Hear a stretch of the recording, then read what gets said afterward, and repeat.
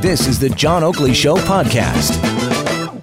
Needless to say, these rail blockades are dominating the news cycle to a large extent.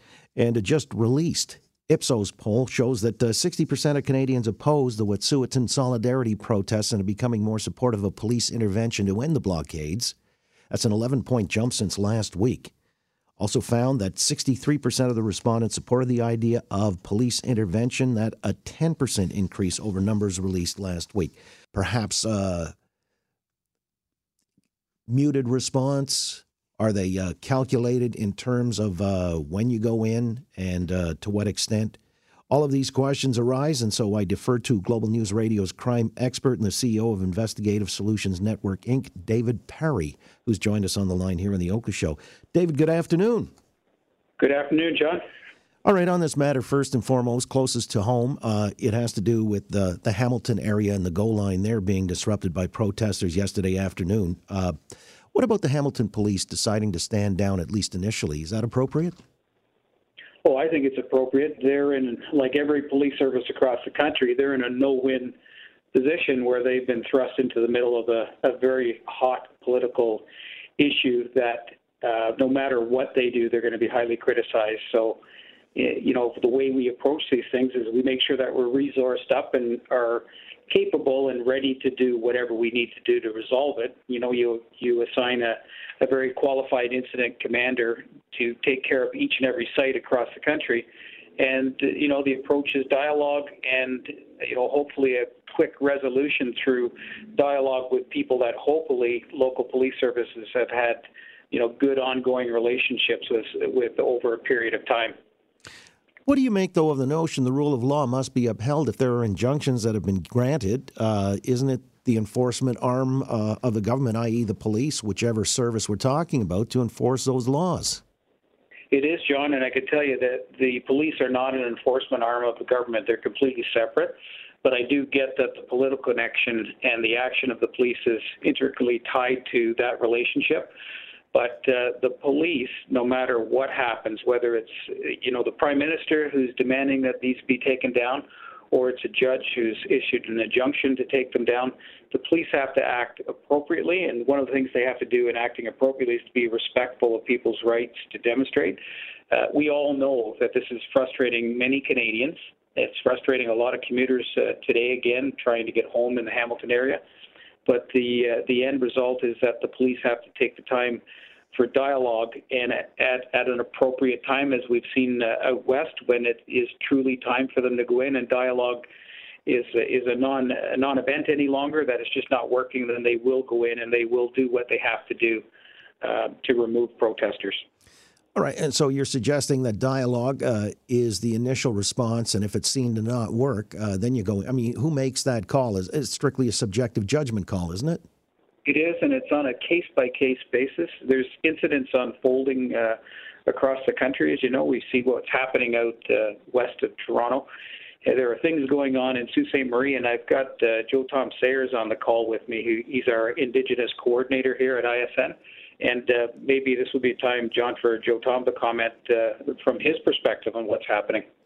Again, and I appreciate Joe Tom joining us. Joe Tom Sayers, I'm told, is the Indigenous Engagement Coordinator at Investigative Solutions Network. That is Dave Perry's outfit, who is also with us on the line. Joe Tom, good to have you joining the Oakley Show. I'm kind of curious because, as I understand, you're the traditional keeper of Anishinaabe laws and governance systems?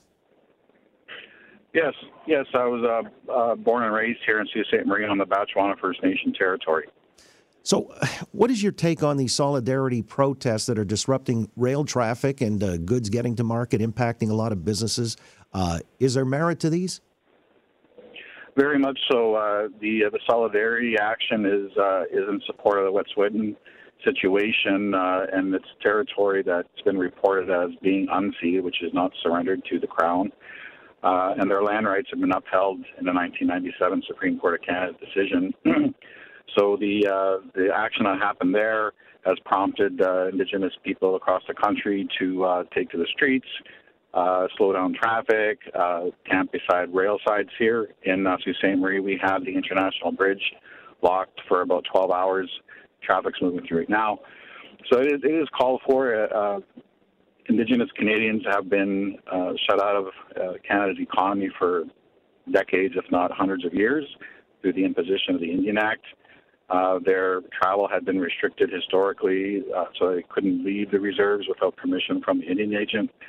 So we're kind of late coming to I guess, the reality that other Canadians enjoy in terms of the economic participating in the economy. So the disruption, I think, from the eyes of the protesters to them, I think, is reasonable for the time that they're there. I think they understand the nature of their rights when there are protesting that other Canadians enjoy as well. And, of course, that we've seen some of the blockades being taken down. I was just talking to Dave earlier today and noted that the way the police had handled themselves, as well as the protesters, were very admirable. There wasn't any violent outbursts. Nobody got really hurt on either side.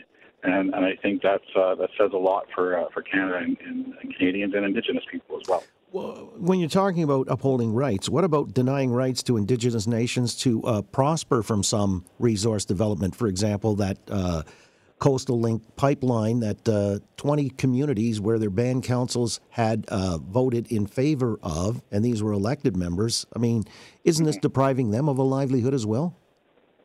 Well, that's something that has to be addressed internal to the Wet'suwet'en Nation. The traditional governance and the Indian Act imposed governments of band councils are going to have to sort that out between themselves. It's not really my business or your business or even the Prime Minister's business how they address that. The the band councils, I believe, that registered or got involved with the Coastal Link project within their own mandate under the Indian Act can speak to reserve land specifically. But when it comes to traditional territories, Indian Act does not apply to that, and that's the realm of the hereditary system out on the West Coast. So I think that's something they have to work out. I believe they also had approved an alternate route for the project to go through, which was rejected by the company. So that's really something that's specific to that particular site, and I think there has to be some leadership nationally now, because obviously that's impacted everybody across the country, in order to give them the space to be able to revisit those agreements and that deal and try to find some common solution. Until then, you're going to see resistance, solidarity resistance across the country in different forms. And it's not going to end today. It's not going to end in the near future. It's going to take a number of, I think, different forms that you can expect. But I think with everybody's level-headedness, I think if it's peaceful and it's not a major disruption, ultimately, I think I think those things need to happen in order for leadership to step in and take control of the situation. Well, that's an ominous note you're striking there, because when you're talking about the rest of Canada facing colossal disruption because of internal politics out in BC and the Wet'suwet'en Nation, you're calling it resistance, which is very interesting. Resistance comes in different forms, and there are people seeking to undermine the system in perpetuity if necessary. And look, for example, if I made the analogy that some maybe people of Palestinian descent didn't like Canada's position vis-a-vis Israel and decided that they were going to block the highway just because they're showing resistance, that's not legitimate. Yeah, I mean they have a home territory in the Middle East. Here we have no place else to go. This is our home territory. Well, I'm just saying the resistance can be, it's this link that people are drawing or asserting on their own. And so this resistance is being shown in other pockets that are disruptive in Eastern Canada because of internal politics out in BC. Does that make sense to you? Oh, very much so, because I think the rights of the Wet'suwet'en people is grounded in Canadian law, believe it or not, in the Supreme Court of Canada decisions. Those are the rights that we share in the eastern half of the country as well. So collectively, we have an interest in the success, not just the Wet'suwet'en or the Mohawks or the Mi'kmaq or the Anishinaabe people, to be able to... Well, Joe, let me ask you just very quickly, because you also suggested this was the Supreme Court rendering. If you're willing to accept that court decision for being important to, I guess, structural governance, then why are other court rulings likewise not adhered to? Oh, could you give me an example? Well, I mean injunctions that have been granted to CN, and they're they're acting in defiance. These people are putting up blockades here now outside of Hamilton, outside of Belleville, as another one has sprung up on the tracks further down from the one that was dismantled yesterday. It seems like they're disregarding the rule of law. Yeah, I don't think injunctions are issued by the Supreme Court of Canada. Well, they're not, but I mean, they're... It's still the rule of law. This is the point I'm making. This is the point I'm making, is it's still the rule of law. You subscribe to it in one instant, but not the other. Yeah, well, the rule of law historically hasn't really been thought of in terms of accommodating Indigenous rights.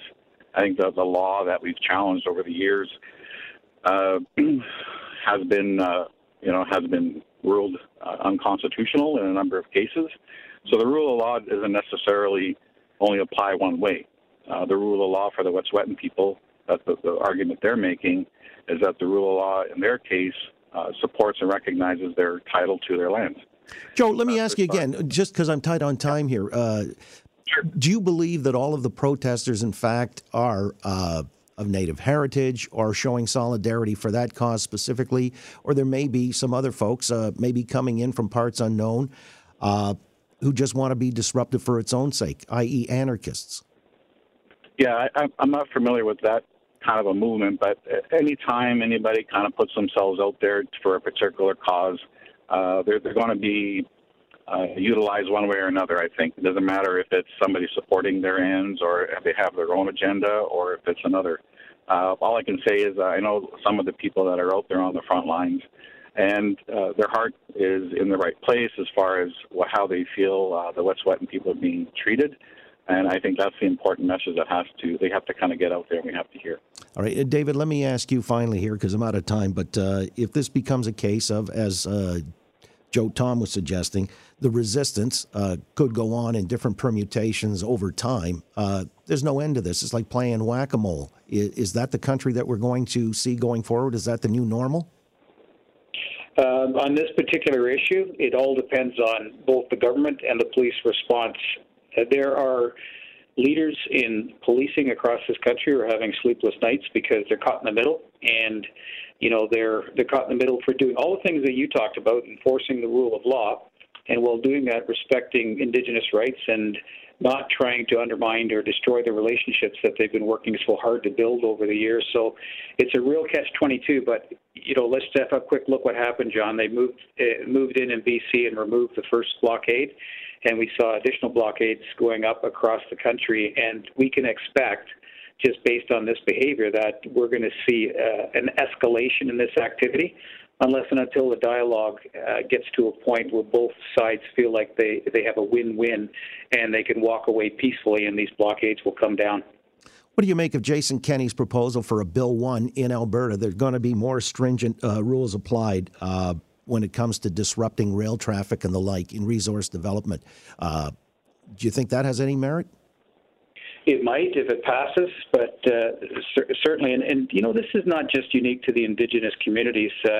I've been involved in protests of every kind you can imagine, even strikes where people have gone in and taken over an entire company, and it took us weeks to get them out, even though we had court injunctions, because it's the same process.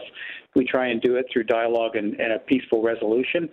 And it's more complicated and certainly far more sensitive when it involves Indigenous communities. So it's a very, very fine line for everybody to be walking. But I can tell you it's no more fine a line for anybody than the police officers who are tasked to maintain the rule of law and are handed a court injunction and are asked to execute on that court injunction, and they have to do it in a way that is peaceful, that doesn't result in escalation of violence and the escalation of these blockades. So we're all going to have to stay tuned here, John. I really don't know what's going to happen next, but I would expect if the police get too aggressive, and even though they're following the rule of law and are well within the rule of law, we're going to see an escalation in these blockades. All right. As I said, an ominous note. Dave Perry, I appreciate you joining us along with Joe Tom this afternoon. Our pleasure. All right. Thanks, John. You got it. Global News Radio crime expert and his Indigenous liaison as well. This is not a good development if this is going to go on interminably. I think those folks who are inclined to disrupt, whatever their belief system may be, their ideology or what they're protecting by way of rights, they sense the soft underbelly of the Canadian body politic. Thanks for listening to the John Oakley Show podcast. Be sure to rate, review, and subscribe for free at Apple Podcasts, Google Podcasts, and anywhere else you get your on-demand audio.